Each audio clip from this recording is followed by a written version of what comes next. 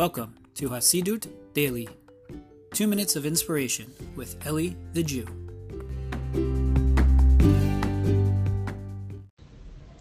Shalom, shalom, my friends. Hope everyone's doing well. Wanted to share with you a quick thought. Today is Rosh Chodesh Sivan, beginning of the month of Sivan. We should understand what this month is all about.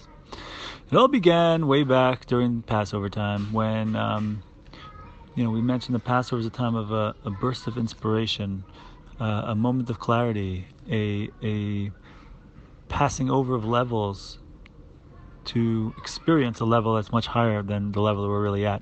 But then you come down from that high, that boost, and now it's about, do I remember that inspiration a little bit? Do I go ahead and get into pushing and to make real change in the nitty-gritty of my life, right? Putting my head down and just getting into the grind of things. And that's really essentially what the entire month of Iyar is all about. That's why Iyar astrologically was an ox, because it just puts its head down and works. And here though, now we're getting to Sivan, which astrologically is twins. And what that means is because previously there was a burst of inspiration. God hooks us up with a high. But then we come down from that high and we're moving forward and building. And now hopefully, we get elevated through our own work.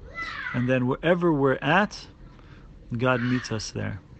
And that's the idea of this time of Shavuot. That's coming up.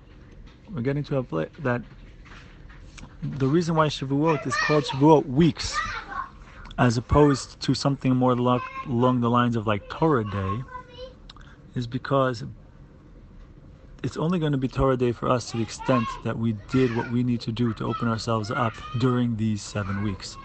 So that means to say then that we're twinning God, if you will, or God's twinning us. Right? Wherever we're at, Hashem is going to meet us there at that level, at that space.